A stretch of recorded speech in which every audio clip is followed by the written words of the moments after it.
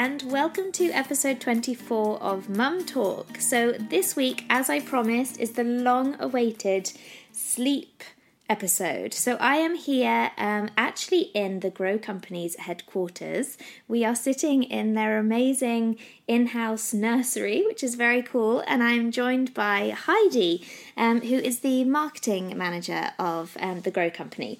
So we're going to jump straight into the podcast. I know that you guys have had tons of questions. We're going to try and answer all of them if we possibly can. So Heidi, tell us a little bit about yourself. You're a mum.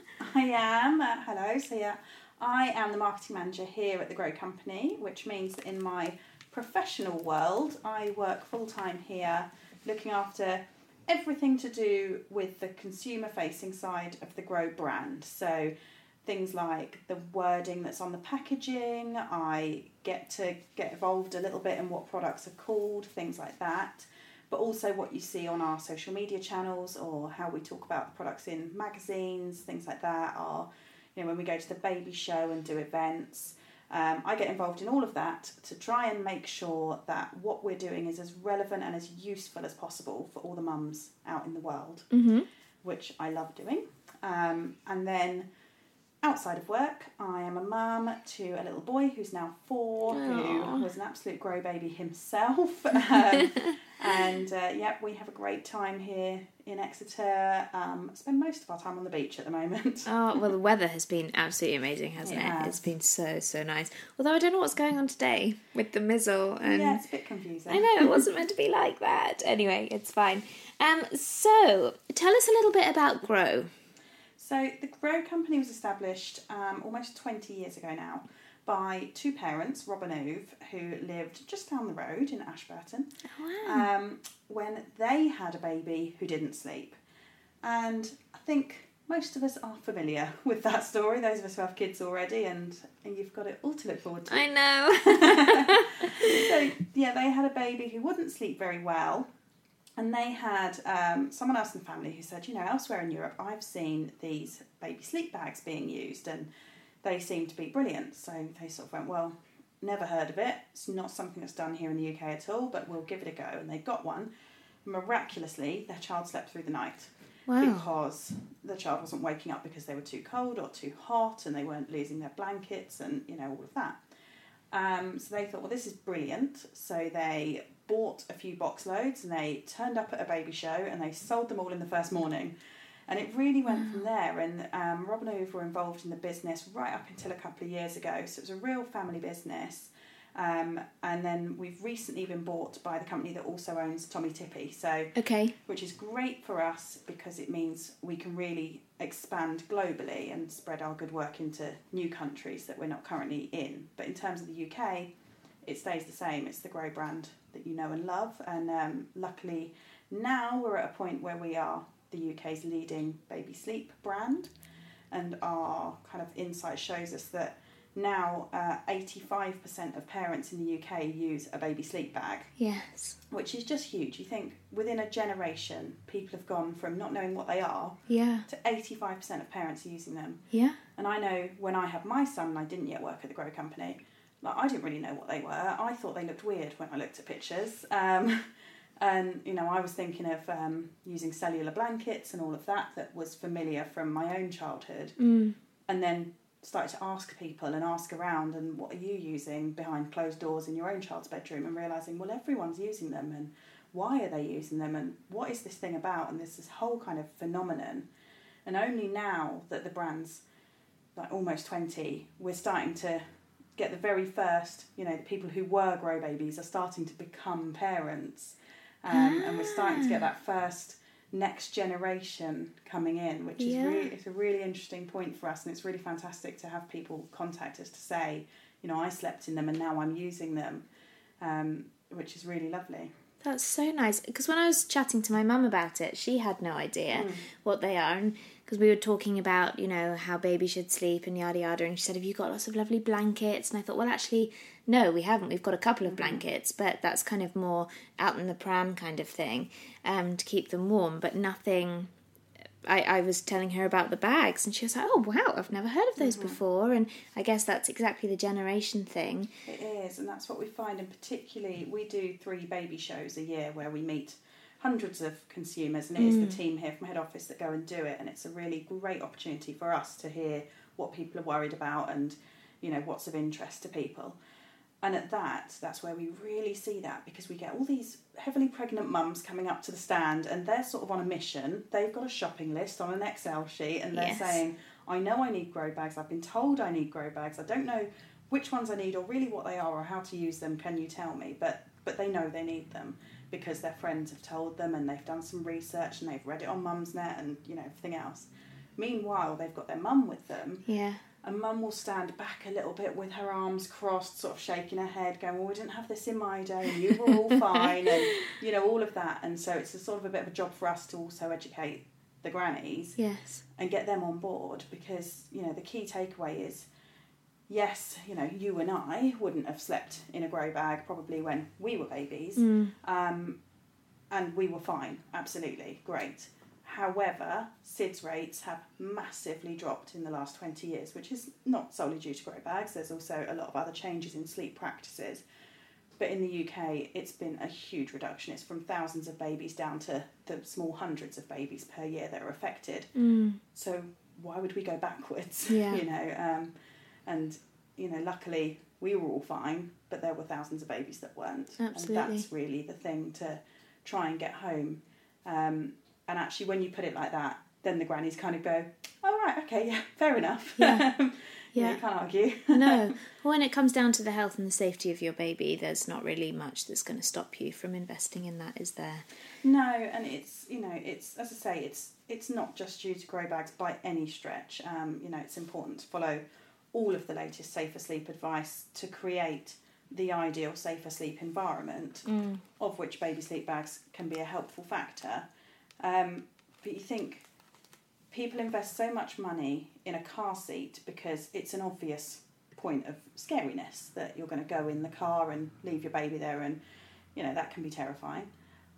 But of course, when you go to sleep is really the only time that you're going to close your eyes and leave your baby on their own for hours at a time. So it's really important to make sure that you've got that area set up in the safest way you can, because that baby's going to kind of be on their own until they wake up and wake you up again. Okay, so let's get on to a few questions, because I know that we have had a ton of questions from mums out there who want to know so much about sleep. I obviously want to talk about, you know, the company started with grow bags, of course. You do a lot more now as well to aid with sleep. So I do want to get onto that, but I feel like if we answer the questions first, might then give mums a bit of background as to why these products are so good and a real investment for the health of their child. So let's start off with generally covering like safer sleep and SIDS risk reduction, and maybe the importance of bedding, TOG and room temperature. I imagine that will all come within one explanation. So tell us a little bit about safe sleeping and just creating the right environment for your baby. Sure. So it's so important, and it really underpins everything that we do here. You know, our aim is to really make sure that babies have the safest sleep environment, and therefore make parents' lives easier by making babies sleep better, sleep more safely. Therefore, parents can get a bit more sleep and perhaps worry a little bit less, hopefully, though you'll always worry. And it's hugely important. So for an expectant parent, it's completely overwhelming and terrifying and something you've never thought about before. And, you know, we've all been there and we get it. And for every expectant parent, it's an absolute minefield of things you've never thought about necessarily.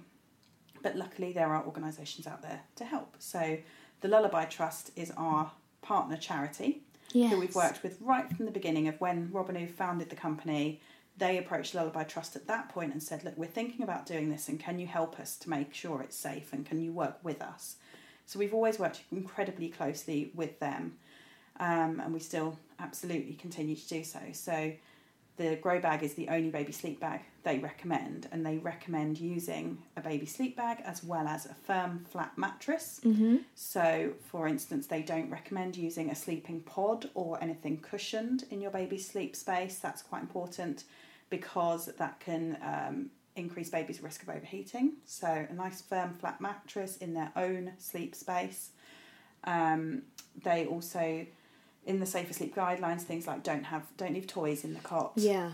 Because obviously they could be, suffocation risks and so on. So those guidelines exist. I would recommend any expectant parent just to Google it, and you will find those guidelines. They're available on our website, but they're of course available on the Lullaby Trust's website. Okay. Along with lots of fantastic resources that they put out there to help you in a very simple way kind of figure out what's the rights and what's the wrongs, really.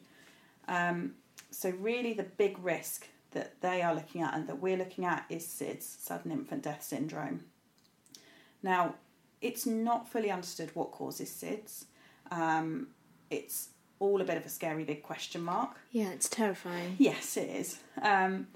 However, through the fantastic research done by lots of doctors and scientists all over the world who all pull together to pool their resources and pool their research and make sure that everyone is trying to get ahead of it, they have found what some risk factors are that can contribute to SIDS and increase the risk of SIDS. And a major one of those is temperature. Okay. And so that is a proven risk factor. So that includes your room temperature and the temperature of your baby. So if a baby overheats, they are at an increased risk of SIDS. A baby that's too cold will wake up and let you know. A baby that's too hot may not wake up.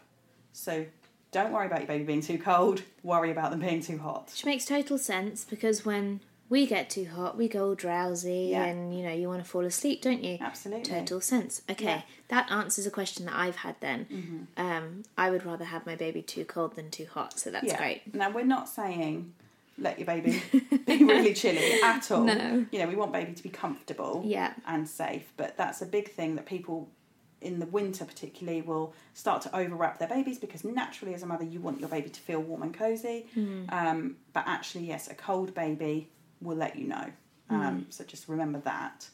So then in terms of overheating, so the Lullaby Trust say the recommended room temperature is between 16 and 20 degrees for your baby's sleep space, be that your bedroom, their bedroom. They should be in your bedroom for the first 6 months. But then once they move out of your bedroom, you should still be monitoring these things, because SIDS is a risk right up into the toddler years. Right.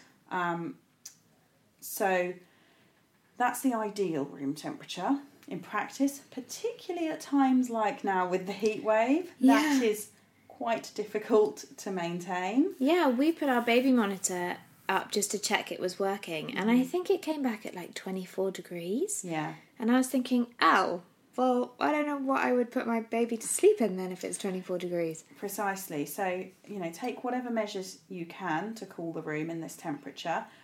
But we know that most houses in the UK don't have air conditioning, so it's not that easy. But, of course you can open a window, you can run a fan, don't point it directly at your baby, but it helps to circulate the air around the room. Keeping the curtains closed during the day can help keep the temperature down, things like that. And really when it's so hot, we would say, just let baby sleep in a nappy. Their safety is the most important thing. Just have them in a nappy with no sheets, nothing. But as the temperatures start to come down, then it's all about layering. So you use a Grow Bag or a Grow Snug. They're TOG rated. So we try and make it as easy as possible for the parents. So they have effectively a TOG rating is a warmth rating, just like on your duvet on your bed. So you pick the right TOG rating according to your room temperature, and then we can give you advice as to what to dress baby in underneath that in layers. Okay. So with every Grow Bag and Grow Snug, you get a little cardboard thermometer. Yeah. That comes free in the packaging in the smaller sizes, so when your baby's new. Otherwise, we have on our website, our most popular website page at the moment, particularly, is the What to Wear guide.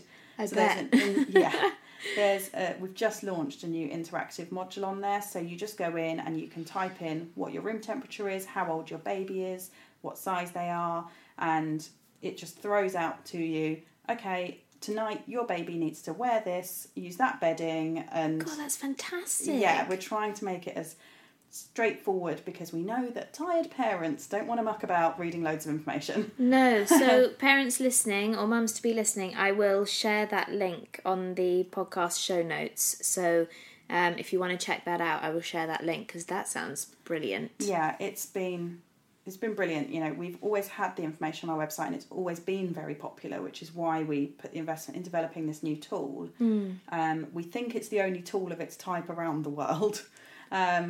And yeah, it's just, since we launched it, particularly because it ties in, by luck, it's tied in with a heat wave. Yeah. We've been getting sort of tens of thousands of hits on it a week because people obviously are concerned, and it's just a very quick way.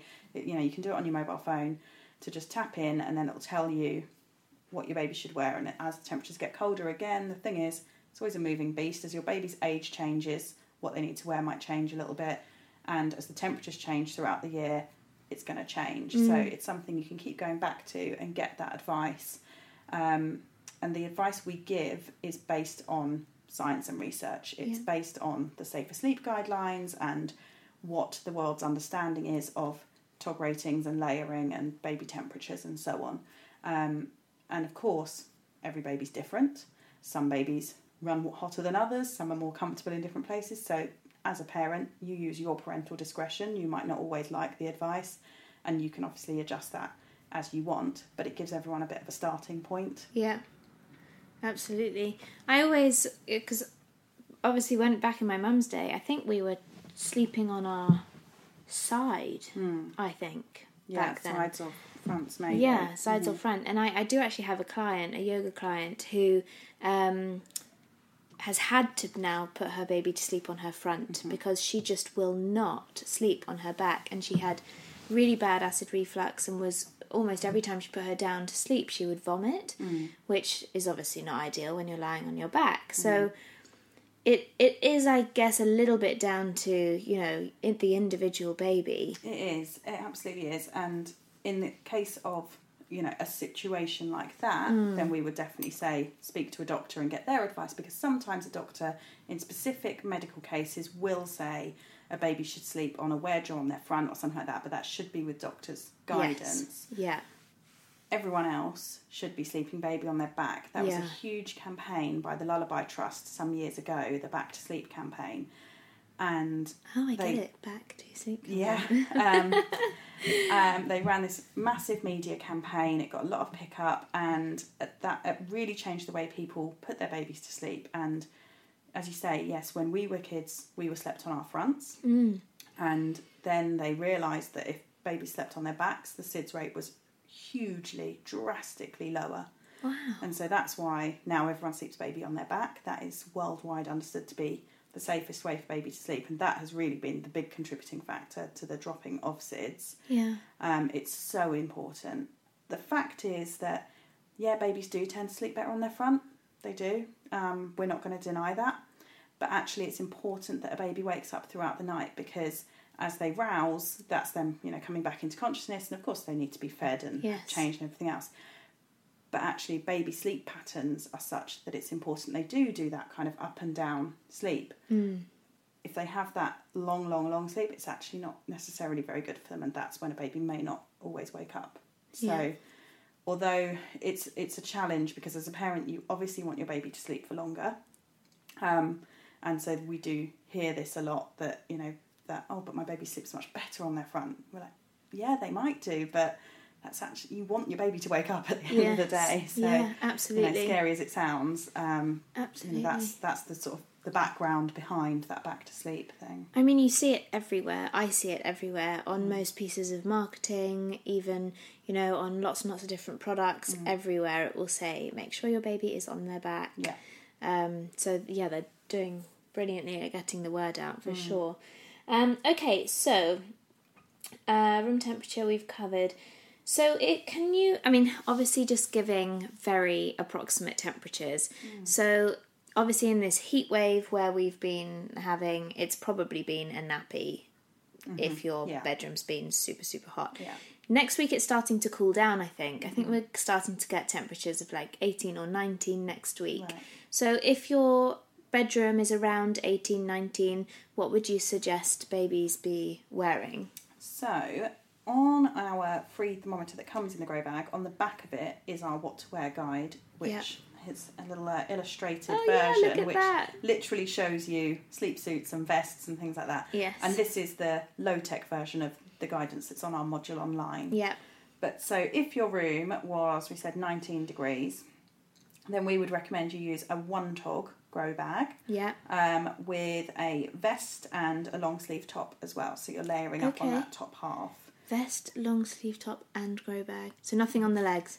No, nothing on the legs. And a 1-tog grow bag is ever so thin. It's kind of 2 layers of cotton normally, so almost t-shirt weight. Yeah. Very thin.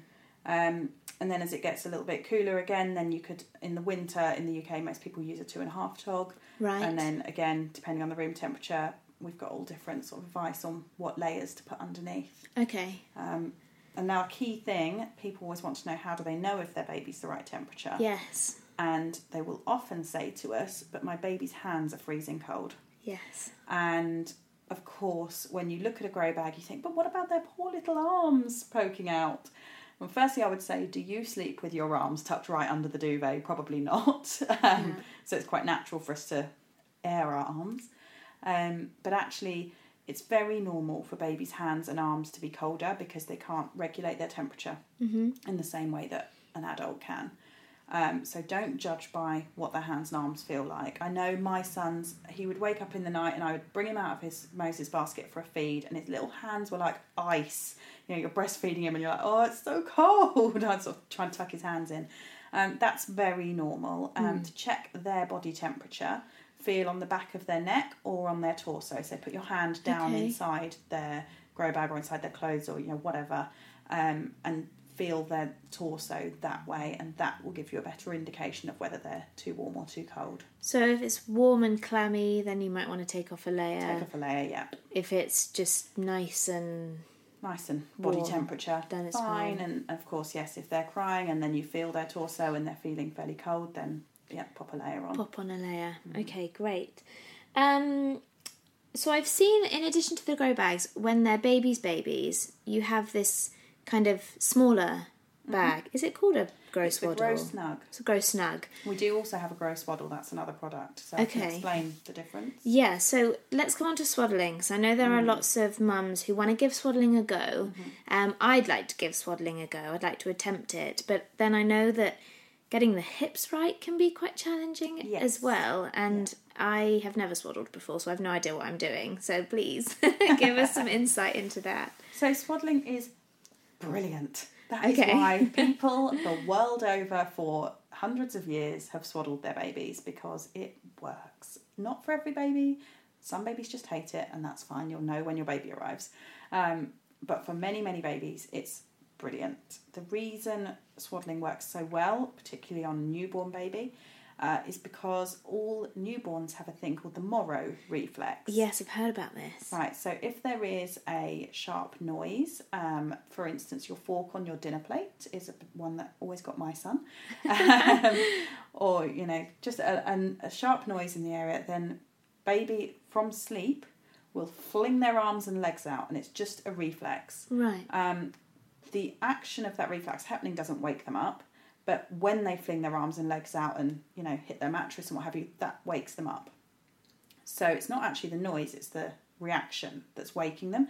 Just as when you go to sleep and you have that weird I've fallen off a cliff jump thing and that wakes you up, I can only imagine it's a similar thing for them. So while they're asleep, they have this Moro reflex, which becomes the bane of your life because it wakes them up all the time.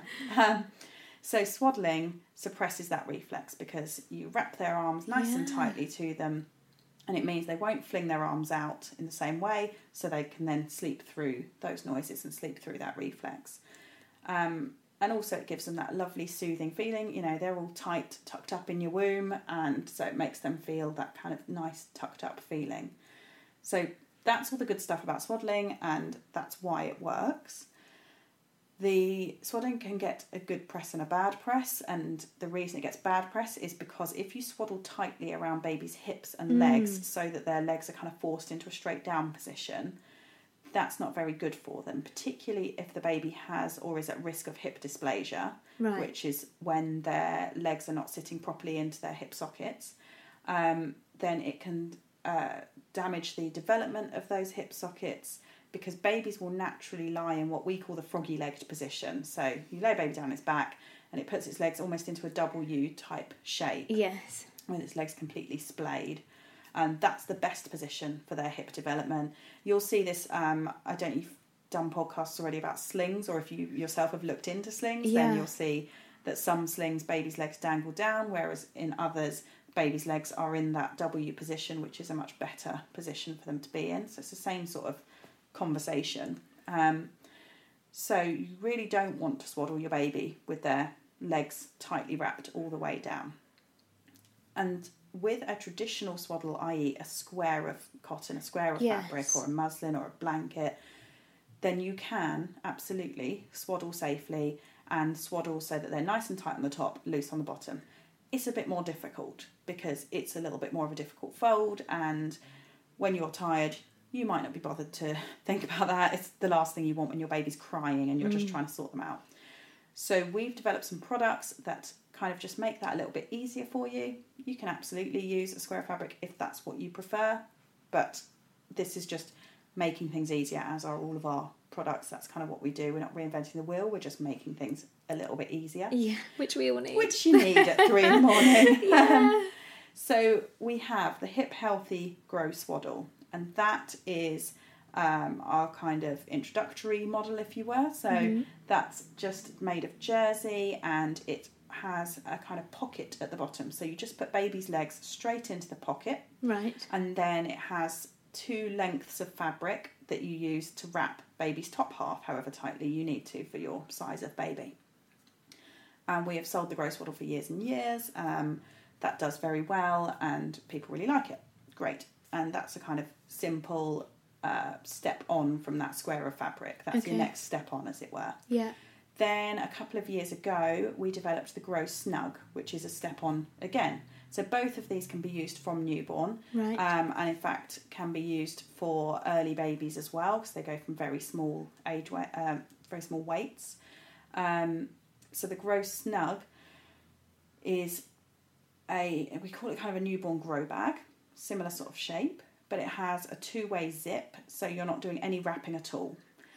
So all you do is lay baby on it and zip it up, and baby's done, swaddled, and it swaddles them nice and tightly around the top. But again, it's got a nice hip healthy pocket for their legs, so there's plenty of room there so they can lay in that W position. Yeah. It's made of a stretchy jersey again, so it's nice and cosy for the baby. The zip is 2-way, so that you can open it from the bottom to change their nappy without completely unswaddling them, which is great in the middle of the night, because quite often you will get them up to feed them. They will naturally often fall asleep immediately after their feed, but they will also fill their nappy. Yes. So then you're kind of torn between, I want to change the nappy, but I also really appreciate that my baby's sleeping. Yes. What do I do? So that 2-way zip can be really good in those situations, because actually you can change their nappy, but keeping the top nice and swaddled so they feel all cosy, and actually they'll quite often sleep through the nappy change then, so then you can put them straight back to bed, which is brilliant. Oh my goodness, yes. And then the Grow Snug also has little shoulder holes, so it has poppers, so that when you want them all swaddled, then you just do the poppers up and it's all nice and cosy in the top half. But when baby gets a little bit older, or you discover that your particular baby doesn't like swaddling, or your baby wants to suck their thumb, you can undo the poppers and they have their arms out just as they would in a grow bag. Right. So it also helps that transition. Once they get too big for swaddling, then it helps them to transition into the grow bag. Yeah. Oh my goodness, that sounds like a great product, and you don't want to be faffing around with swaddling in like 3 a.m. in the morning, do you? It's amazing. It's developed by Debbie, who's here in our office, who is the absolute textile genius. And she developed it, and it's just done so brilliantly, and we've, it's surpassed all our expectations, because parents kind of look at it and go, oh, that's so much easier. Yeah. And both the Grow Swaddle and the Grow Snug are certified as hip healthy by the International Hip Dysplasia Institute. Okay. So it basically just takes that worry off your mind. Yeah. Which is great. It does, because it's definitely something that I worry about. I mean, I have no idea how you become prone to something like that, but it's something that worries me, having kind of...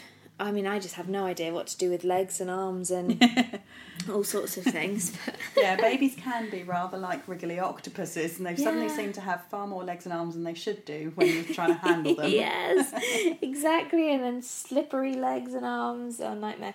Okay, let's move on to some of the questions which have come through from the listeners. So, any tips or tricks on how to get your baby to sleep on holiday? Yes, so on holiday it's a great one, particularly at this time of year. I would certainly recommend a dark room, which is obviously not always a given even in the UK at this time of year at bedtime. But anything you can do to make the room darker helps. Newborn babies do not know the difference between day and night, but as baby gets a little bit older and their kind of circadian rhythms and everything start to fall into place, then that darkness is really important, just as it is for you or I. So if you can make the room dark, then that is brilliant. We do sell travel blackout blinds, which help with that. I've seen those. My husband wants one of those. He's like, forget about the baby, I need one of those.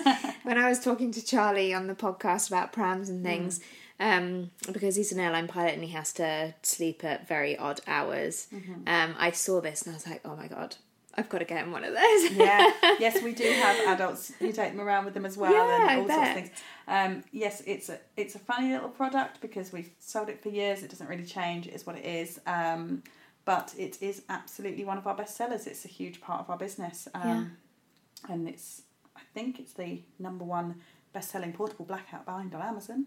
Really? Yes. How brilliant. But darkness in whatever way you can achieve it massively helps. Generally trying to stick to your baby's established routines if they have any obviously really helps, although that's a balance for you as a parent really. Some parents will find, okay, my baby always falls asleep at 7 p.m, so let's stick to that as best we can, because it's important to us that our baby gets the best night's sleep, as do we, because we're on holiday and we want to relax, and the last thing we want to do is be up with a crying baby. Other parents will take the opinion of, well, we're on holiday, so actually we want to be sitting out at a restaurant and having some nice dinner and everything else. It's your holiday, it's your baby. You figure it out the best way for you, really. But yes, if your baby is a baby of routine, which my son has kind of set his own routine, and although he still can't tell the time, he seems to know exactly when 7 p.m. is. Really? Guaranteed 7 p.m. he will be yawning, and he'll tell me now that he's not tired, but yeah, he's always seemed to know when 7 p.m. was. So if your child's one of those, then do what you can to support them with their wish to go to bed at that time. Anything you can do to take their familiar sleep cues with you without taking, an entire suitcase of just baby bedding stuff, which you will do anyway. Everyone does. But so if they have, particular things in their bedroom that you use every night at bedtime, try and maintain that. So that might be a white noise device. It might be, for instance, if they are a baby with a grow bag, take a grow bag with you. It seems obvious, but you might not think of it. It may be that you're using a particular tog here and you need to think about what the temperature is going to be like where you're going. Particularly if the room has air conditioning, you actually might need to go the opposite way. Yes. You might be going to a hotter country, but if the room has air conditioning, you might actually want to take a cooler tog. Yes. Because that room might be cooler than your bedroom at home. So anything like that, so the baby feels familiar and sort of gets the message of, oh, okay, this is all my sleep stuff, is great. And also if you have, a lot of people do a bath book bed routine or always do a bath before bed, things like that, then try and maintain that as far as possible as well. Yeah. That's great. That kind of covers my question about routine or no routine as well, which is super. Okay, so we've covered that. You mentioned about white noise maker. So I know about white noise because my husband uses white noise to go to sleep himself.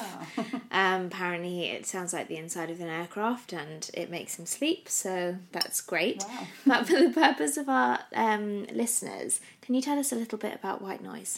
Yeah, so white noise is this sort of phenomenon, really, that in the case of babies has been proven to help a lot of babies sleep better. As with absolutely everything I'm talking about, every baby's different. It may not work for your baby. That's fine.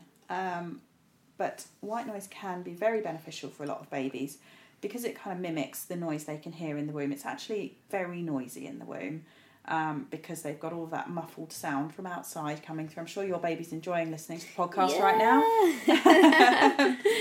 And so it mimics that noise, and again, it's that familiarity for them, and it also can help to drown out background noise in the environment. So as we were mentioning earlier, that fork on the dinner plate, if they've got white noise playing in their room, it'll help to kind of muffle that and help them sleep through those noises.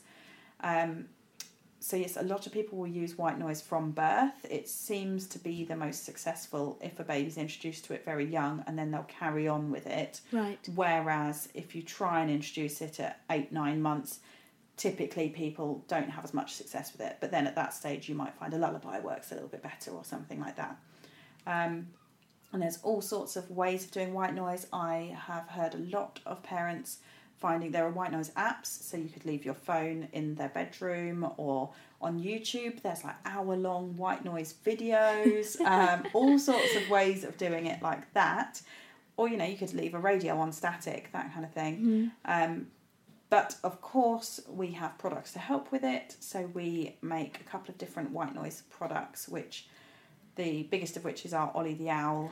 Is that the giant owl downstairs? Or I took a picture of that on my way in. I just wanted to give him like a really big hug. He's so cute. As you walk into the Grow building, there is a kind of man-sized cuddly owl in reception. Yes, that is giant Ollie the Owl. They're not all that big. Can you imagine it being most size people's nurseries? No, he was made for a trade show in Cologne, but he does actually have white noise and lights, and he's fully functional. Oh my goodness. No, normal Ollie the Owl is, you know, cuddle sized. Yeah. And he is one of a range called the Grow Friends, of which there is another one that's just launched, Percy the Penguin, and there are a few more friends to watch out for later this year. Oh, exciting. But they play white noise, lullabies, heartbeat and rainfall. So you have a choice of sounds. They've got a little glowing night light in their bellies. But the key thing about those Grow Friends products is they have a cry sensor. Right. So it plays for 20 minutes as your baby falls asleep, and then it switches off. It doesn't play all night because that would use so many batteries. And it isn't really necessary once your baby's actually gone to sleep. But then if baby stirs or cries out within 3 hours, then the Grow Friend is listening and will automatically start playing the sound again. Which is a sort of first defence to help settle your baby without you having to get out of bed and turn it on. Yeah. So if baby's just feeling a bit fussy and unsettled, then that will help to ease them back to sleep without you always having to wake up. If baby needs a feed or a change, you've got to get up and do it.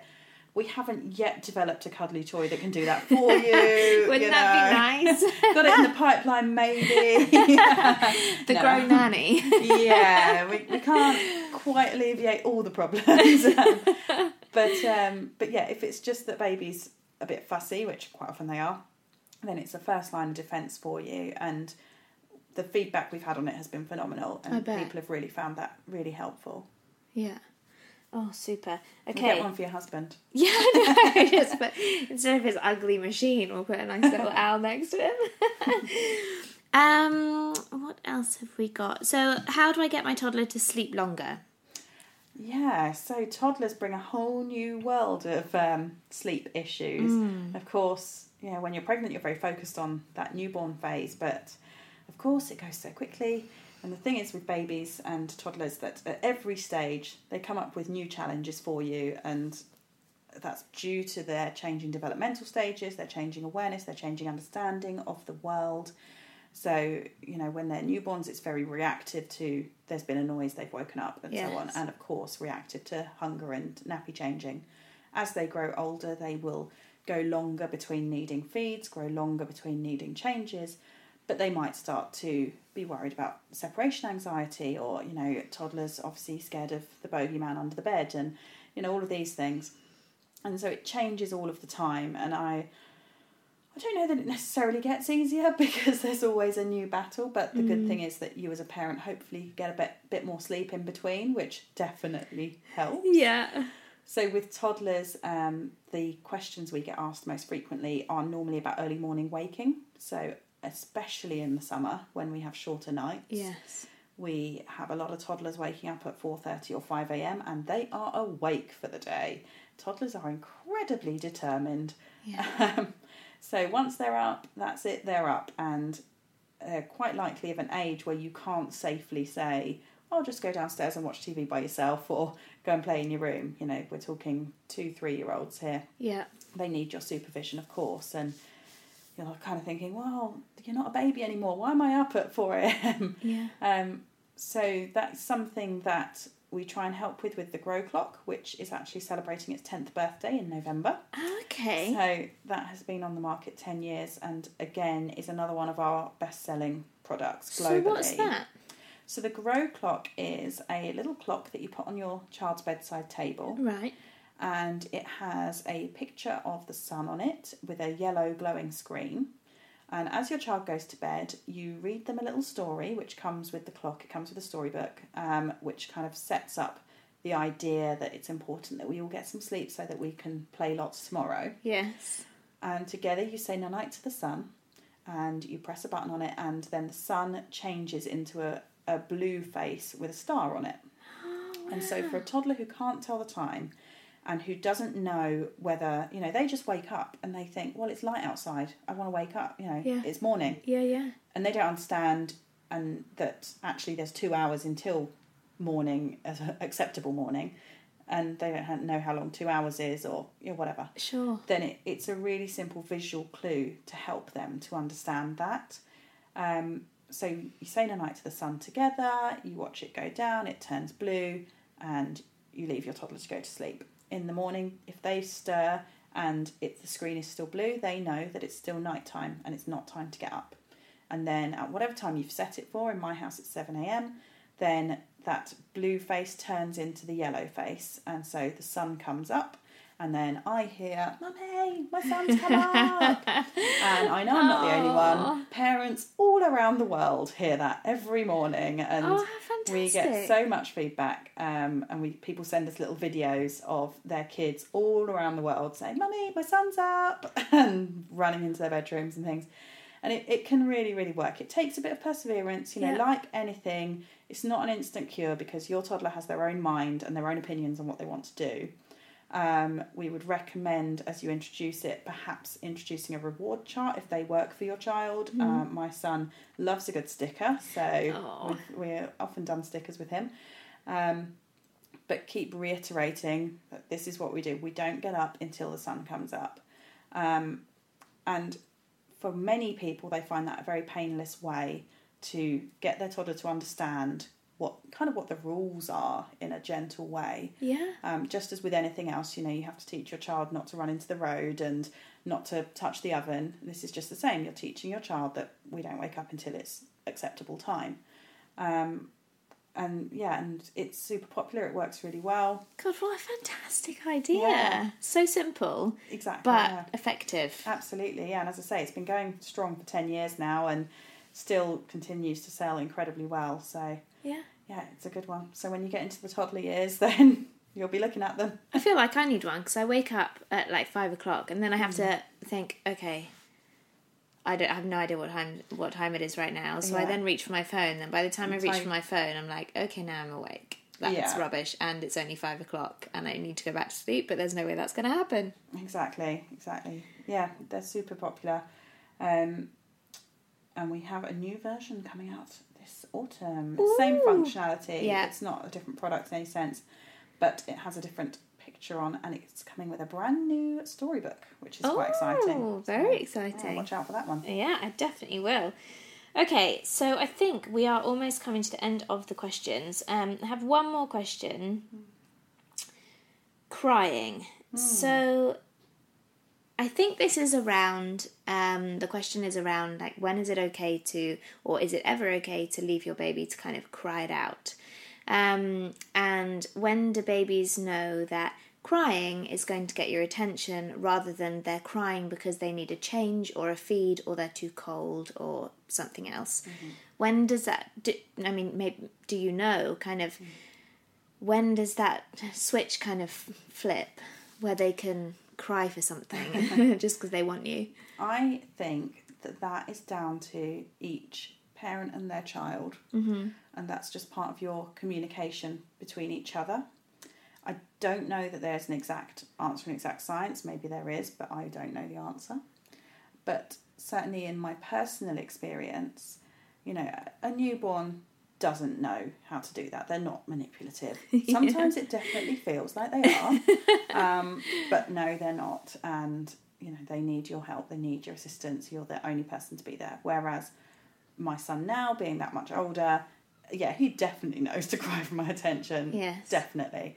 But I know that. And I think that when you first have a baby, that's part of the language that you need to learn between the two of you. Just as your baby is starting to learn that that's my mum and she's smiling and she's happy and she loves me and all those nice things that baby's going to learn about your face and about the way you communicate with them non-verbally.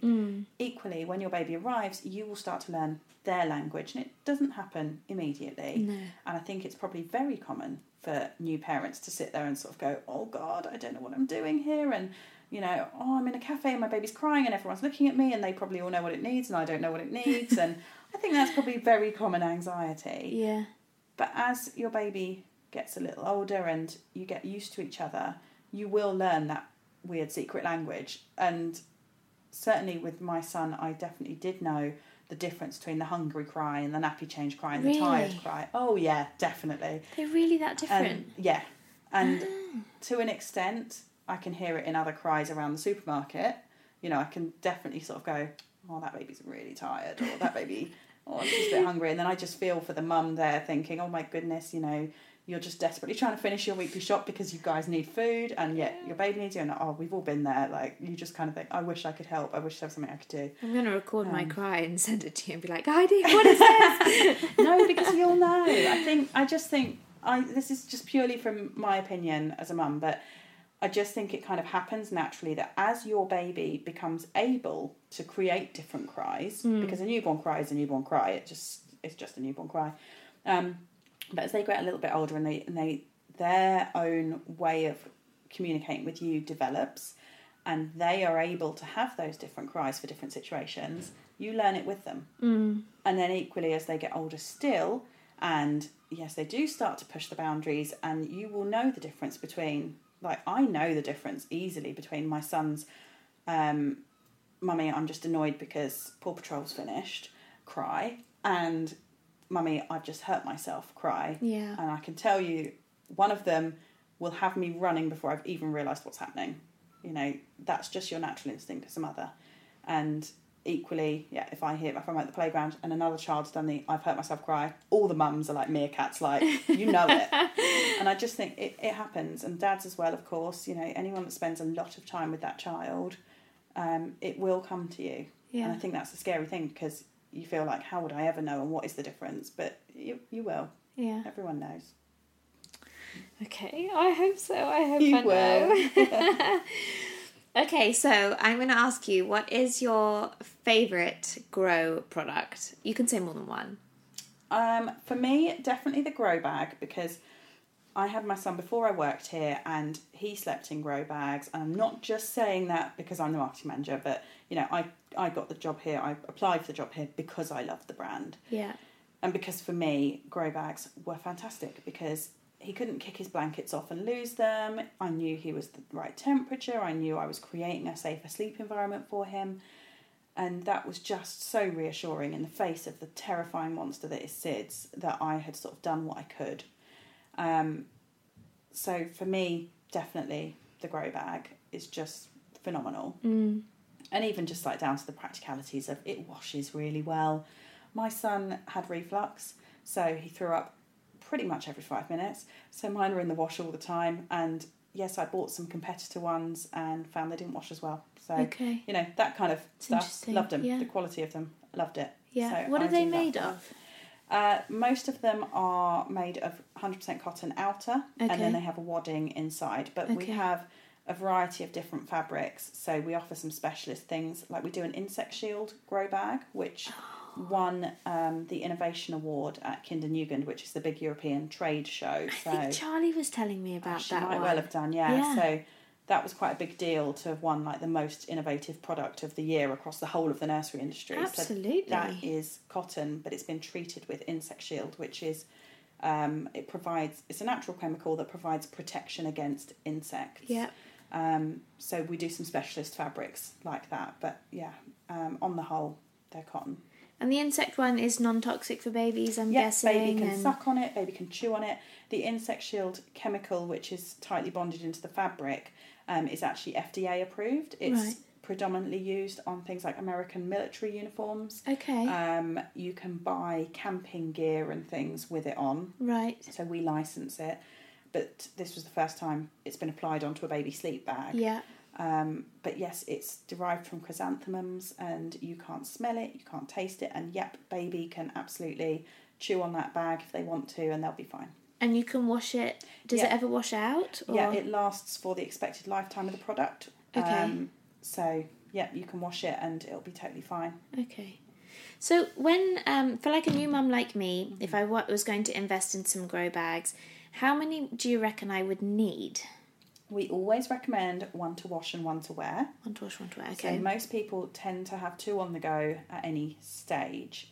So grow bags come in size 0 to 6 months, and then 6 to 18, and then 18 to 36, all the way up to 10 years. Right. People don't realise they go that big, but on our Grow Store online shop, we do sell them that big.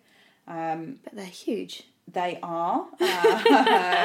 We every now and then, we've got one somewhere in this building. Every now and then, our smaller members of the team do get in them. But yes, so you will end up buying them as your baby grows, because obviously they need to be the right size.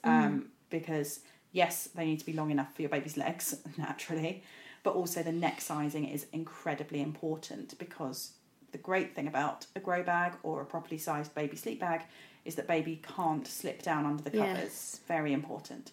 So the neck sizing obviously changes as those age barriers move up. All grow bags adhere to the British safety standard for baby sleep bags. That's, 100% of the time we do that.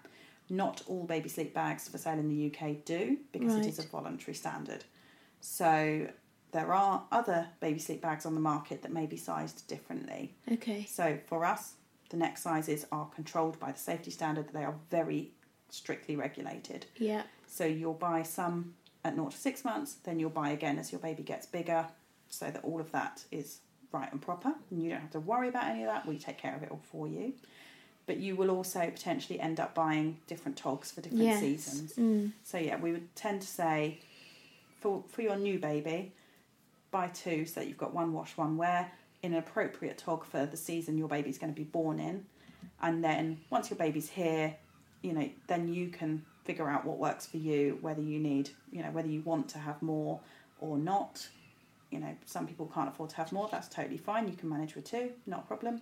And as the temperatures change and the seasons change and so on, you can figure out what works for you and your baby. And what's the average retail price of a grow bag? We do different price points depending on things like whether it has a special treatment such as the Insect Shield. We do some designer collaborations. So we did a collaboration with Orla Kylie a couple of years ago, and we've just launched a collaboration with Rob Ryan, the artist. Those are obviously a little bit more expensive. But generally grow bags are around £35 a go. Okay.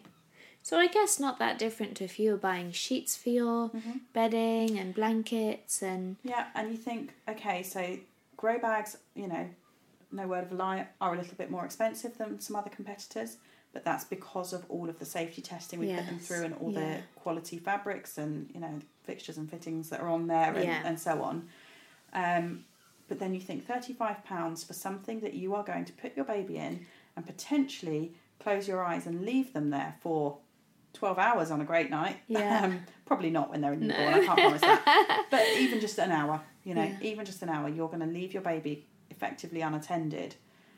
Then compare that to what you're spending on your car seat, which is also a very justified cost. Yes. But actually, when you think of it that way, it's probably worth the investment. Yeah, absolutely. And you're using it every night. Yeah, absolutely. So it's not like you're going to put them in it when you feel like it. Yeah, and we do find people pass them on a lot because they last so well. We actually have people quite often get in touch with us on social media and say, "Oh, I've been given this grow bag, and is it a real grow bag or is it a copy?" And it'll be because the label looks slightly different. Right. And so we take a look at it and go, and we've got people who work here who have worked here since day one of the grow company, and we'll go and show it to them and say, "Well, I don't recognise this design, do you?" And we actually had someone got in touch, and she had one of the very first grow bags. So it was an 18-year-old grow bag that still looked as good as new, that had been passed through baby after baby. And now she was saying, "Well, I'm going to use this, but is it a real grow bag? Because the logo's different." And we were like, "Yeah, that's real." You know? Fantastic. And we get that quite a lot, where we have people who have 5-10-year-old grow bags, and they don't realise how old they are because they wash and survive so well. Yeah. Oh, that's so good to know that they actually last. There's so much stuff, isn't there, that I was given a baby grow and I washed it once and I was like, oh, that's not turned out so well. Yeah, you find your fabrics sort of bobbling or it's shrunk or gone lumpy or It's not ideal, is it? Okay, so on to your experience as a mum. My listeners are always keen to know what was the most useless baby item that you bought when you had yours. For me, we bought, we had a top and tail bowl. I'm not into that. Some people are, but we did use a baby bath, and you and I were chatting about this earlier. Yeah. And I actually did find the baby bath useful, but some people don't. But yeah, top and tail bowl for me, I didn't really get what I was supposed to do with it, to be honest. Okay, that's good to know. Mm-hmm. What brand did you have? Can you remember? I had, when he was a newborn, I had baby style Oyster, which I loved. I lived in London at the time. Yeah. And I wanted something that was very lightweight and that folded very small because we lived in a flat. Right. And that really did meet my needs with that. And it had nice big wheels, which were great for getting it up and down onto the bus. Yes. Because at the time I didn't drive. And so I was very like, these are my needs. It's all to do with the bus and the flat. And that was great. And then once he got more into the toddler years, I found that a bit bulky. And I bought a Greco Evo Mini. Okay. Which was like a 3-wheeler kind of stroller thing, but it still has one single handle. Yes. Which is so much easier to push than the 2-handle pushchairs. And that was brilliant. And I've actually just passed that on to someone else here at Grow who's now got a 2-year-old. So, yeah, both of those were really great. Car seat? Car seat, I had the Maxi Cozy Pebble, which I think is probably, I don't know, probably one of the best sellers on the market. I think it still is, yeah. Yeah, which was fantastic. And now my son is in a Britax, now that he's in like more of a sit-up toddler age car seat. I mean, the great thing now, that the knowledge I have now, I definitely didn't have then. And now I've been to so many baby shows, and obviously I've got to know people in other brands, and we've worked a little bit with other brands and things like that. And so I can't say whether I would choose the same items again. I don't regret them at all, and I possibly would choose them again. Yeah. But I now have more awareness of what else is on the market. Yes. I definitely would say look at kiddie car seats, because I didn't know of them at all when my son was a baby. Yeah. But now I've got to know them quite well, because they are another Lullaby Trust partner. And it just seems like their safety testing and their quality is just phenomenal. That's what we've got. We've got a kiddie Eva Luna. It's the one that lie flat. On, because we travel a lot, and I didn't want to have to bother taking the bassinet and all that kind of stuff with us. So yeah, we've got the kiddie Eva Luna. I have to say, when we put it in the car, and we've got a big car, we've got an estate. When you put it into the lie flat function in the car, your passenger seat is so far forward, you can't really sit there for a long time. And I'm only 5'3.5", so even I struggle. But my husband would have to drive if that was the case. But I think for us, it was more important that it was lie flat on the buggy. So we didn't then have to take the bassinet as well. And I have to say, when my son was a baby in the car seat, I chose to sit in the back with him anyway. Did you? Yeah. See, I said to Hendrik, I thought that as well. But then I do get really car sick. but maybe that'll just stop when there's a baby. I think in the face of you feeling a little bit nauseous or having your baby crying for an hour on the motorway, you'll be like, I'll take the nausea. I'll take the nausea, exactly. Give me some travel sweets and I'll just suck on those, I'll be fine. And I think that brings us to the end of all of the questions. Did you have anything else that you wanted to add, or is there a question that you get asked all the time and we haven't covered? I think we've covered most things, haven't we? Yeah, I think we've covered everything. I guess the key takeaways from this would just be check out the Lullaby Trust website, because they really are the knowledgeable experts. If you're so inclined, please check out the Grow website for our what to wear guidance for sure. Oh, definitely, I'll include that. Yeah, and then we also have, we launched last year a digital magazine called Sleep Club. Okay. And so that's worth a look as well. The reason that we launched that was because we, from our experience as mums on the marketing team, we found there was, once your baby's here, there's a lot of advice from your health visitors about weaning, about breastfeeding, and all these different aspects. But there wasn't a lot out there that supported your baby's sleep and also your sleep as new parents. And so we wanted to create a kind of place where you could go to read anything you might want to know about all of that. So effectively, this podcast in a magazine format. Yeah. So that's proven really popular, and we have lots of articles on there that are, things from our own experience. We have lots of expert articles on there from the Lullaby Trust, have a safer sleep section on there. We have things like, we have a friendly weatherman at the Met Office called Aidan McGivern, who you may have seen on TV. He is our weather dad, and so he writes articles for us about changing temperatures and things like that coming up.